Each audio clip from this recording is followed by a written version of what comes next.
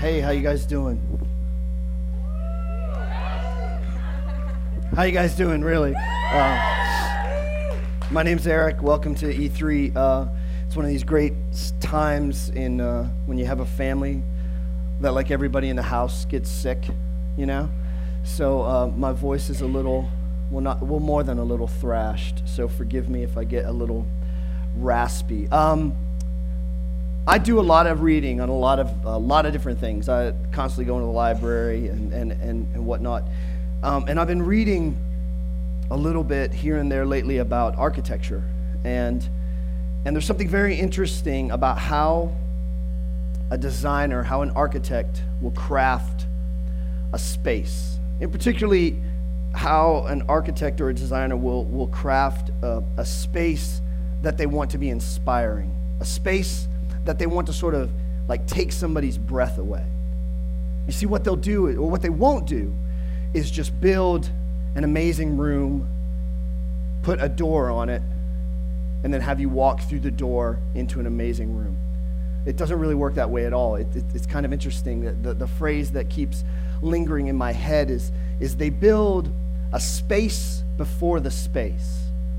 And what I mean by that is that when a designer wants to create an experience that is amazing and that takes your breath away, they will craft an experience before you get into the room, sometimes of the exact opposite, to heighten the contrast of before the room, before the space, and then as the space kind of unfolds itself and reveals itself to you.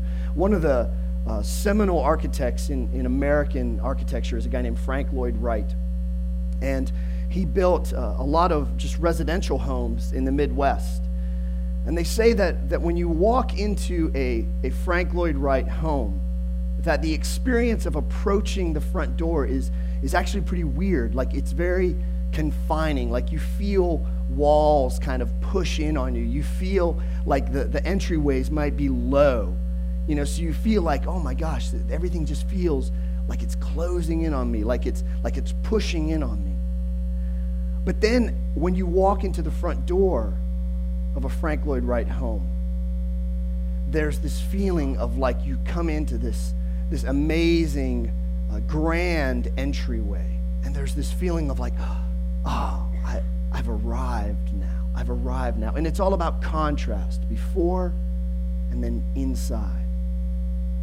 And I would like to suggest to you that that's what we are trying to create with this series called Anticipate. Because a lot of us, Christmas season looks like this. Thanksgiving, Black Friday, shopping. Christmas Eve, woohoo, Christmas Day, woohoo, day after Christmas, get ready, let's do it all again. And I think that Christmas Day, this whole idea of welcoming this guy named Jesus into the world should somehow be more meaningful than that.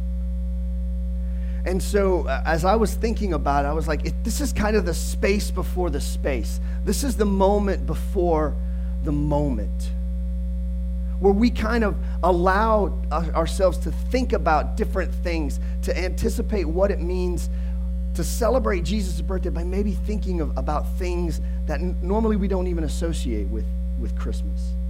And that's what I wanted to do tonight, because we're going to talk about some things that aren't normally associated with the Christmas season.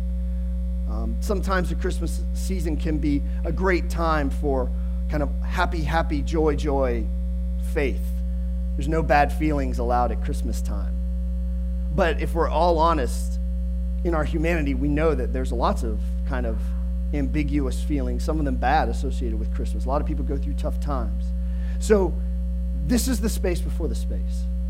This is the time for us to prepare for Christmas Day, when we hopefully can enter into an experience where we're like, yes, something is different now.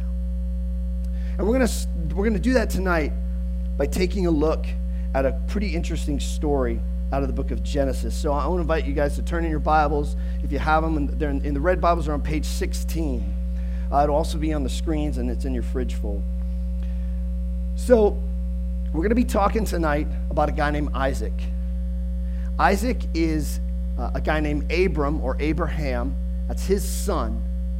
We talked about Abram a couple weeks back, and we talked about what it means to anticipate God's blessing. And then last week, Mark introduced us actually to Isaac's children. Anybody remember their names? Jacob and Esau. So we have Isaac's father, Abram. We have Isaac's sons. And now we're going to talk about Isaac himself. Isaac is living in the promised land, like the land that God told Abram to go to. Isaac is there. So that's the setting. And we're just going to kind of talk through the verses here. A severe famine now struck the land, as had happened before in Abraham's time. We talked about this a couple weeks ago. Famine comes, and God tells Abram, leave this land, go to Egypt. God does not say that to Isaac. Isaac moved to Gerar, where Abimelech, the king of the Philistines, lived. The Lord appeared to Isaac and said, do not go down to Egypt, but do as I tell you. Live here as a foreigner in this land, and I will be with you and bless you. I hereby confirm that I will give all these lands to you and your descendants, just as I solemnly promised Abraham your father. I will cause your descendants to become as numerous as the stars of the sky, and I will give them all these lands. And through your descendants, all the nations of the earth will be blessed. I will do this because Abraham listened to me and obeyed all my requirements, commands, decrees, and instructions. So Isaac stayed in Gerar. So what has just happened here is that God has repeated the promise that he made to Abraham. In other words, he said, Isaac, what I told your dad about what I'm up to, it holds true for you.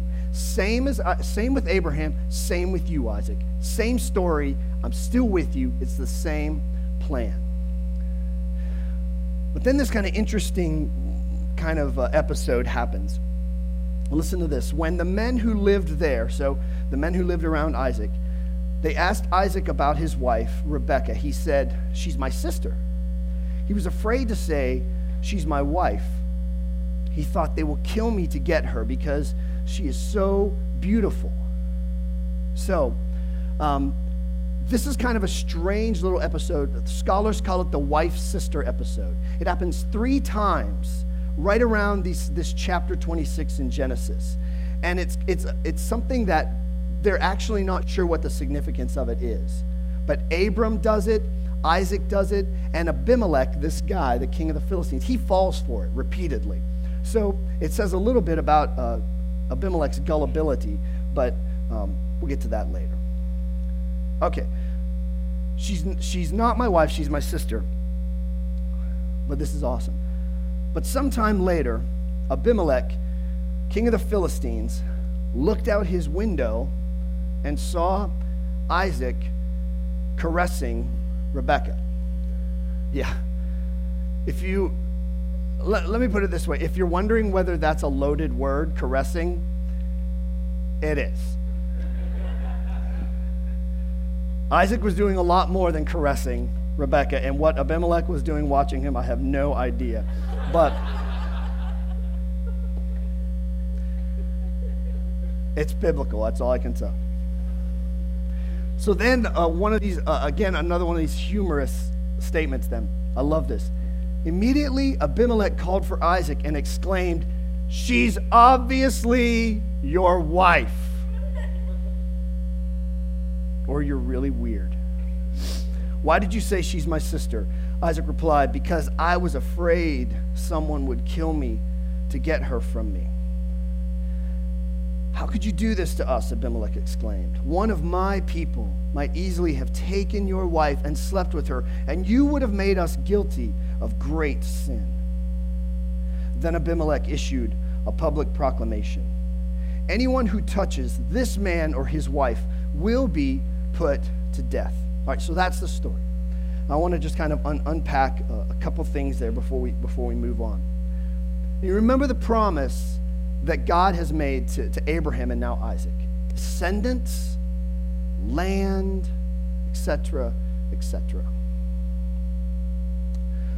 Well, if God tells you that I'm going to bless you, but you haven't yet received that blessing, if there's a chance that you might die, if there's any kind of doubt or any kind of fear in your mind, you might react the same way Isaac does. He's like, I think they might kill me to get my wife. So I better just kind of make up a story because I don't want to die before I see this thing happen. God told me that something's happening, but I don't think it's happened yet, so I don't want to die. So he basically tells this story, this wife-sister thing, to avoid getting killed, which is understandable.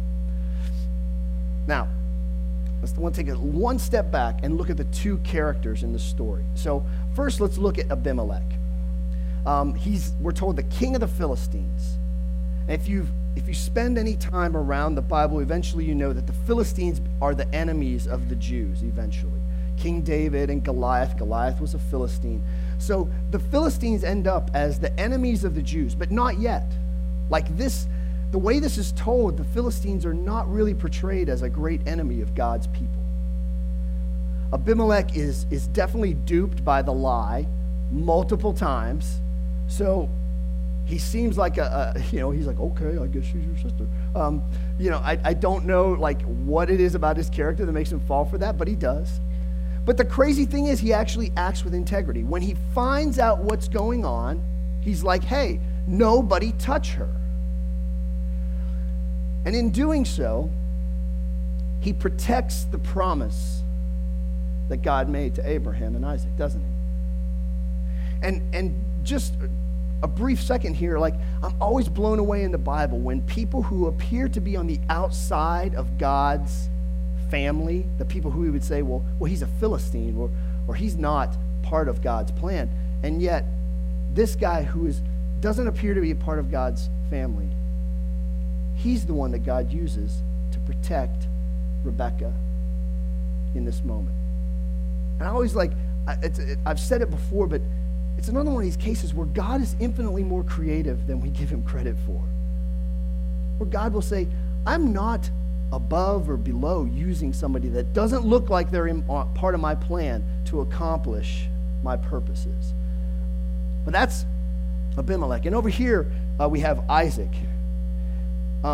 Isaac is actually a really shadowy character in Genesis. And what I mean by that is that we know a lot about his father, Abraham, his personality, the faithful guy, the guy that God called. He's like, I'll go, God. I'll go. There's a lot that we know about Isaac's sons, Jacob in particular, this scheming, manipulative, God-wrestling dude. But in between, relatively speaking, Isaac's kind of a pale character. Like there's just not this vivid personality that's drawn out in Genesis. But here's what we do know about him. We know he's wealthy. We know this for a few different reasons. One, we're told that when the famine hits the land, that he's told not to leave Canaan. So he stays. And when you stay in a place, you can settle and you can plant. And so Isaac stays where he's at. And we're told that he actually has a large number of animals, which is wealth in that culture, large crops, which is wealth in that culture. And if you read the way that the kings of the Philistines and Abimelech interact with Isaac, they interact with him as an equal. And so scholars are just able to say, like, Isaac was evidently a wealthy, wealthy man. Financially secure. Economically stable. And we also know, just from what we just read, Isaac has been told unambiguously what God's up to, right? God comes to him and says, Isaac, remember the promise? Remember the promise? Shh, Isaac, it's for you too. Any doubts, Isaac? Let me tell you. Descendants, land. Descendants, land. So, Isaac, economically stable, knows exactly what God's up to in the world, knows exactly where he falls into that plan, right? And yet, when push comes to shove, he kind of tries to scheme his way out of a situation, basically tells a little lie, And when he's confronted in the lie, what does he say? I did it because what? I was afraid. That's the phrase that grabbed me. Economically stable guy, financially secure, spiritually secure, knows what God's up to in the world, knows where God is using him. And yet, fear and doubt are an absolute part of Isaac's life. And so the first thing I might say tonight is that to anticipate God's protection is to anticipate that fear and doubt are always going to be a part of your life. Even when you are financially taken care of and spiritually down with what's going on, fear and doubt will always have a chance to creep in. But, if we were honest, how many times do all of us live in a place where we are financially absolutely taken care of? And how many of us live in a place where we always know exactly what God is up to and where we fall into that plan? Anybody live that place all the time? I don't. So if you have a man who is financially taken care of and spiritually taken care of, and yet he still fears and doubts, where does that leave us? Where does that leave me when my bank account dwindles? When I'm like, God, what's going on? How much more so for us? Because I was afraid, God.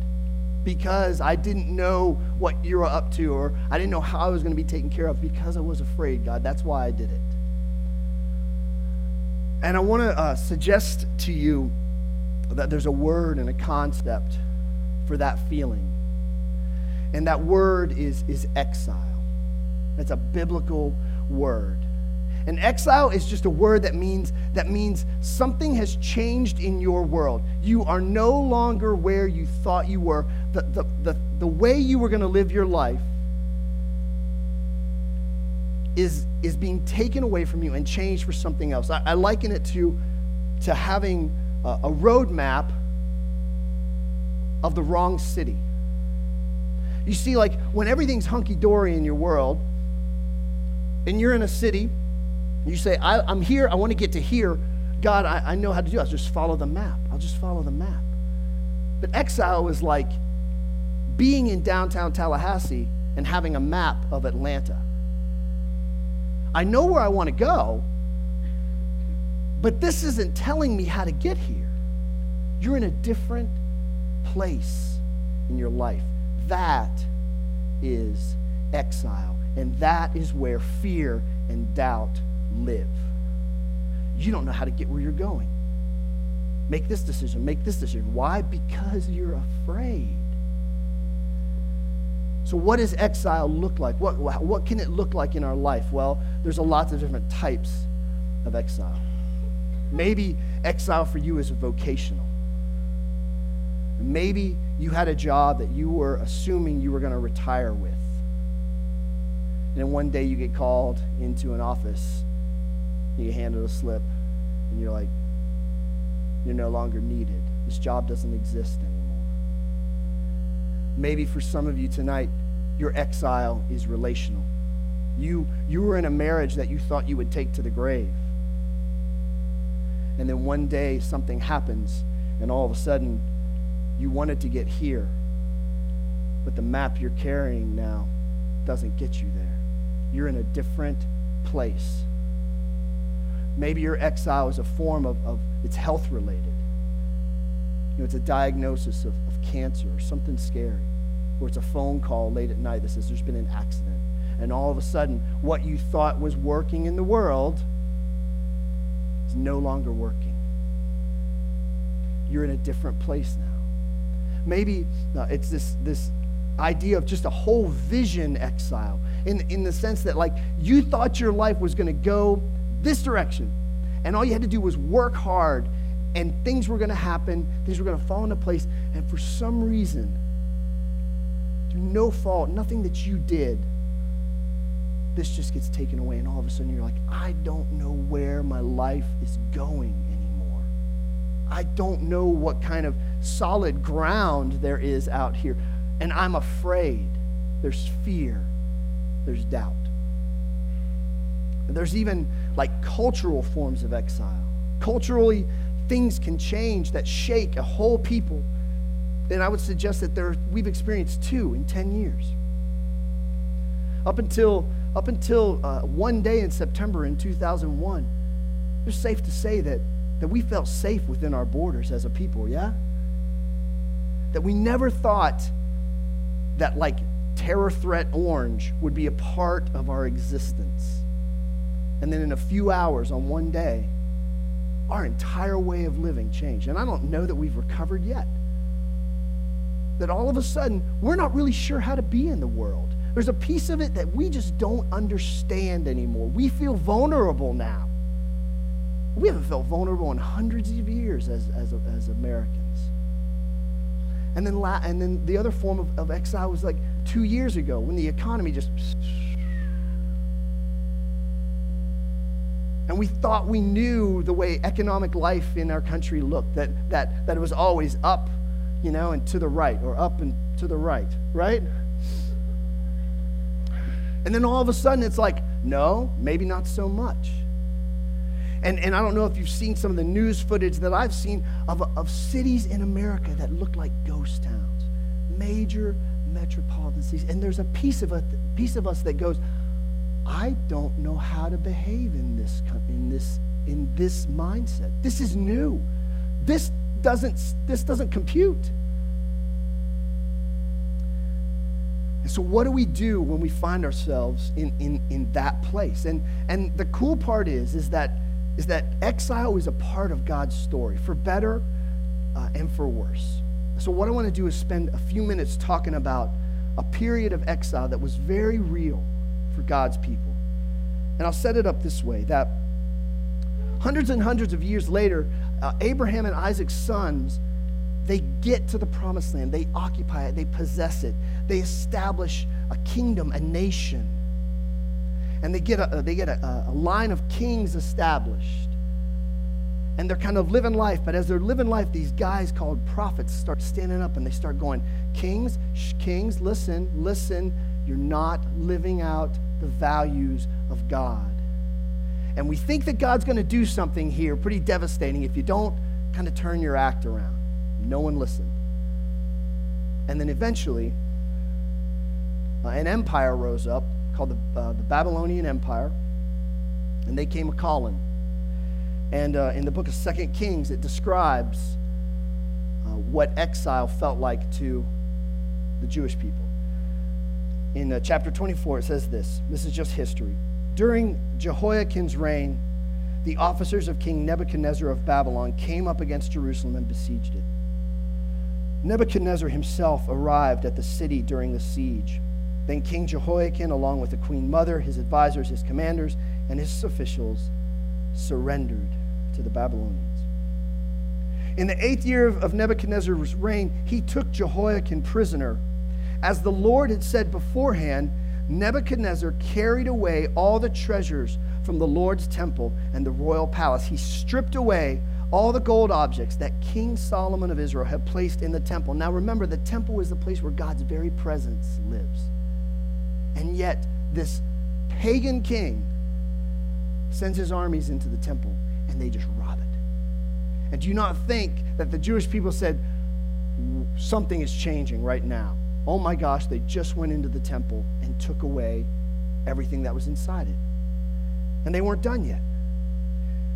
King Nebuchadnezzar took all of Jerusalem captive, including all the commanders and the best of the soldiers, craftsmen, and artisans, 10,000 in all. Only the poorest people were left in the land. And Nebuchadnezzar led King Jehoiakim away as a captive to Babylon, along with the queen mother, his wives and officials, and all Jerusalem's elite. He also exiled 7,000 of the best troops and 1,000 craftsmen and artisans, all of whom were strong and fit for war. He took them out of the land. He took them out of the land. Nothing looked right anymore. And during this time, some people started writing about what exile feels like. And they wrote it in a book called Lamentations. Anybody ever read Lamentations? It's not very happy. That's why it's called Lamentations. But the writer writes about what exile felt like for the Jews. And I want to kind of ask you, like, if there's a place in your life where you're like, man, yeah, my life's out of place here. I don't know what God's up to. I want you to, I would ask you if any of these words, if you felt like this at all. So first he just sets up the story in Lamentations 1, verse 1. He says, Jerusalem, once so full of people, is now deserted. She who was once great among the nation now sits alone like a widow. Once the queen of all the earth, she's now a slave. And he says this, does it mean nothing to you, all who pass by? Look around and see if there's any suffering like mine, which the Lord brought on me when he erupted in fierce anger. Have you ever been in a place where you would say, look around and see if there's anybody that's suffering like I am right now? Then he says this, for all of these things I weep. Tears flow down my cheeks, and no one is here to comfort me. Any who might encourage me are far away. My children have no future, for the enemy has conquered us. I personally will tell you now that I know exile. I don't know if you know that feeling of just, is there anybody who knows suffering like me right now? But I just want to, in the interest of just kind of sharing a little bit of my story, which a lot of you don't know, and I don't mean any disrespect to people who would call Tallahassee home, but when I moved here from Chicago, like I lived, like literally lived this feeling. I knew what life was moving towards when I lived in Chicago. I knew how to do city life. I knew how to do the urban thing, the Midwestern thing. I felt safe and secure of what life looked like. And then we moved down here, and all of a sudden, all of that got taken away. And the things that I enjoyed doing and the places the types of things that I enjoyed doing, they didn't exist, or I couldn't find them. And it was 150 degrees in the summer. But life just did not look like anything that I could recognize. And I know it sounds melodramatic, and I've suffered more than this, but this was probably the most devastating 6 months of my life, where I was just like, God, I don't understand this. And I used exile a lot. God, I feel like I'm in exile. I feel like I'm in the wilderness, God. You've got to lead me out of this. I prayed, God, why have you forsaken me? Again, it sounds melodramatic. I'm just being honest. And eventually, God kind of worked in my heart through a couple of events that were really life sort of perspective changing, where I had to really just kind of see what I was becoming if I didn't just kind of learn to change my attitude during this time. And that's another story for another time. But I want to share with you a scripture that has grown up in my life over the past 2 years that really, really speaks to this. There was a prophet named Jeremiah who was writing during this time of exile. And when all the people who had left Jerusalem, when they got to Babylon and they were there, Jeremiah wrote a bunch of words from God to these exiles. And I want to share what he wrote. In chapter 29, he writes this. This is what the Lord of heaven's armies, the God of Israel, says to all the captives he has exiled to Babylon from Jerusalem. Build homes and plan to stay. Plant gardens and eat the food that they produce. marry and have children, then find spouses for them so that they may have many grandchildren. Multiply, he says. Don't dwindle away. And work for the peace and the prosperity of the city where I sent you into exile. Pray to the Lord for it, for its welfare will determine your welfare. See, when we get into exile, what do we want to do? We want to leave exile, don't we? When we lose that job, what do we want? We want the job back. When we lose that relationship, what do we do? What do we want first of all and most of all? We want that relationship back. And yet God says sometimes you go into exile and guess what? You need to plan to stay. That you need to fight that strong instinct in your life to get out of exile. And God says, hey, build a home. Plant a garden. Have children. Seek the peace and the prosperity of the place that you're living in. And I don't know about you, but that's hard medicine to swallow sometimes. Because I would really rather just have the job back. I'd really just rather have the relationship. I'd really rather be back, living in a place where my maps where they represent accurately the life that I'm trying to live in. And yet God says, no, not so much sometimes. Exile is real. Exile is a part of the plan.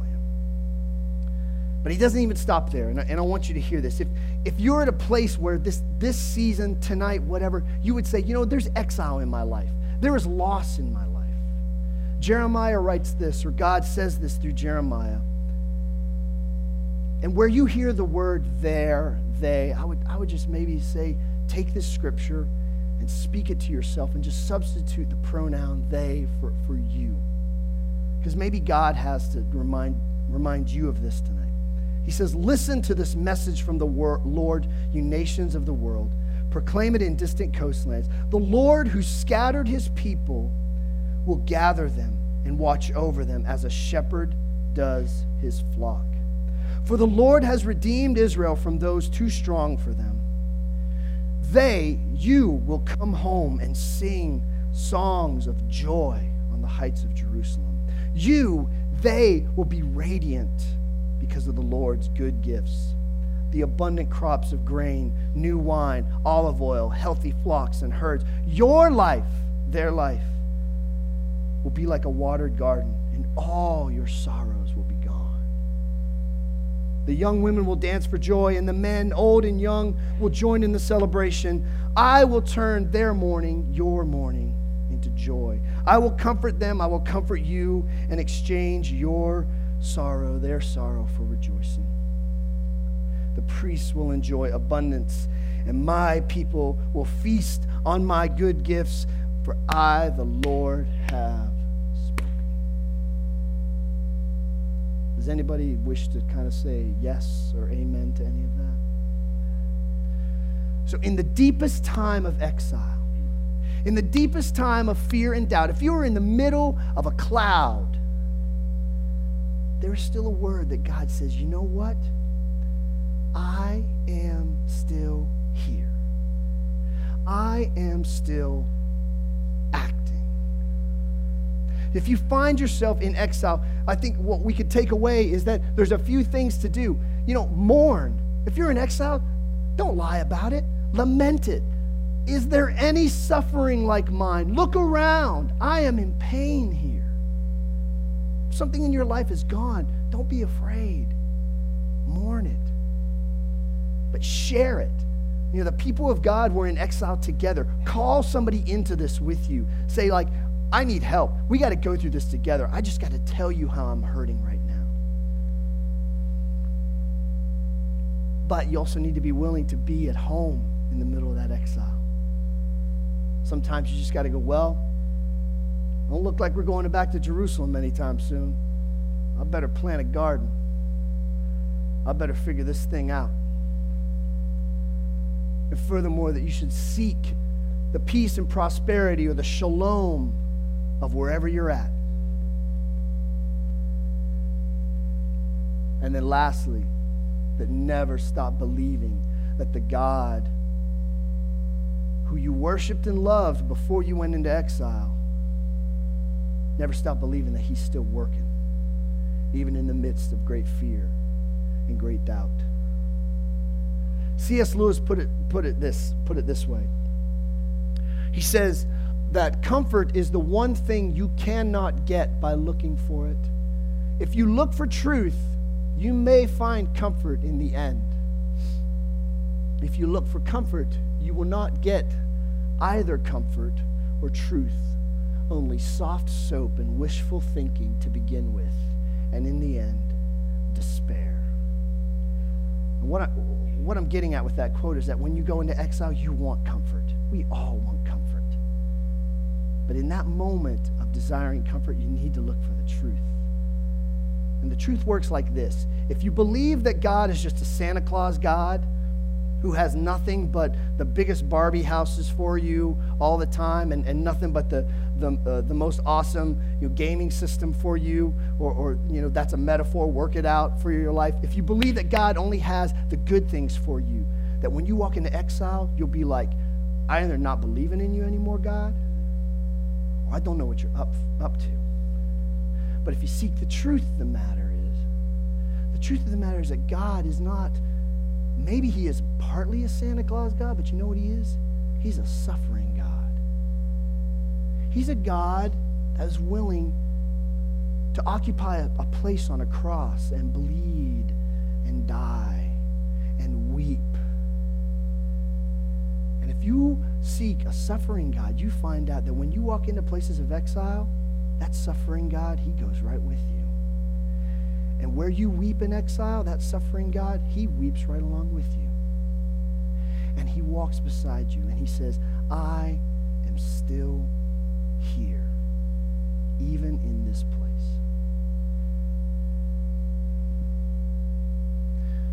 What we want to do tonight is kind of end a little bit differently. I'm going to ask Evan to come up if he's around. I'm just assuming that somebody here is probably experiencing a little bit of exile in their life. Exile is just a common thing for living in this world.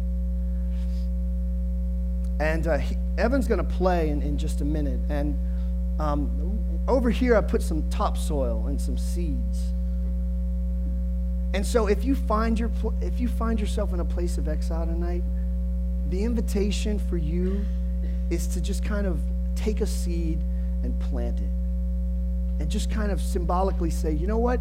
I'm at a place where right now I'd really rather seek some comfort, but I think what I'll do is just try to plant a garden and just see what grows up wherever I'm at in my life. In this place where I don't know what God's up to, I'm going to plant a garden. I'm going to see what grows. And then also what's over there is a bunch of Hershey's Kisses. Nom, nom, nom.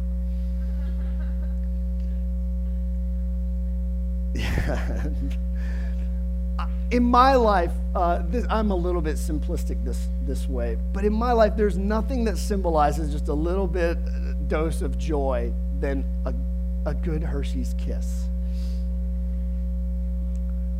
So if you also find yourself in a place of exile tonight, your invitation is just to take this silly little piece of chocolate in faith, that know that even in the midst of a rough place, that God is still beside you. And the promise is that he will bring you home. He will bring you out of it. He will turn your joy, he will turn your mourning into dancing sometime. So I'm going to pray. Evan's going to play.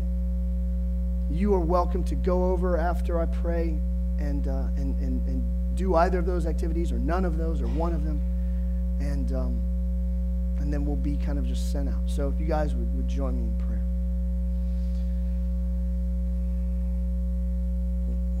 Lord, I pray for my brothers and sisters.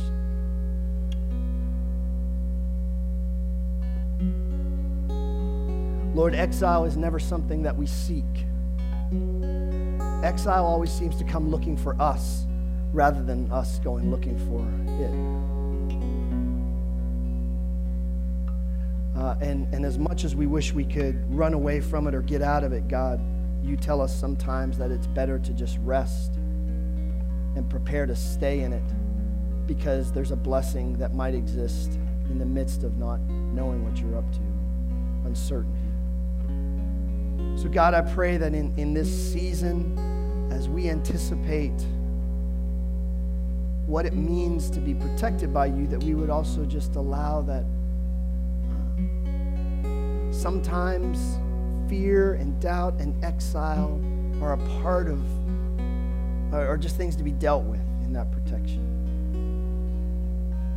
And Lord, I pray that if anybody here is just really, really suffering, God, that you would bring some of that relief tonight or in the next few days. And Lord, I pray that we would just be faithful followers of you, not afraid of exile, and being willing to seek the peace and the prosperity of that place that we find ourselves in, God. So guide us, love us, preserve us till we can meet again next week. Thank you for Jesus and the life that he gives us. And all God's people said, amen. Let's praise God with our hands. And again, plant, chocolate. See you next week.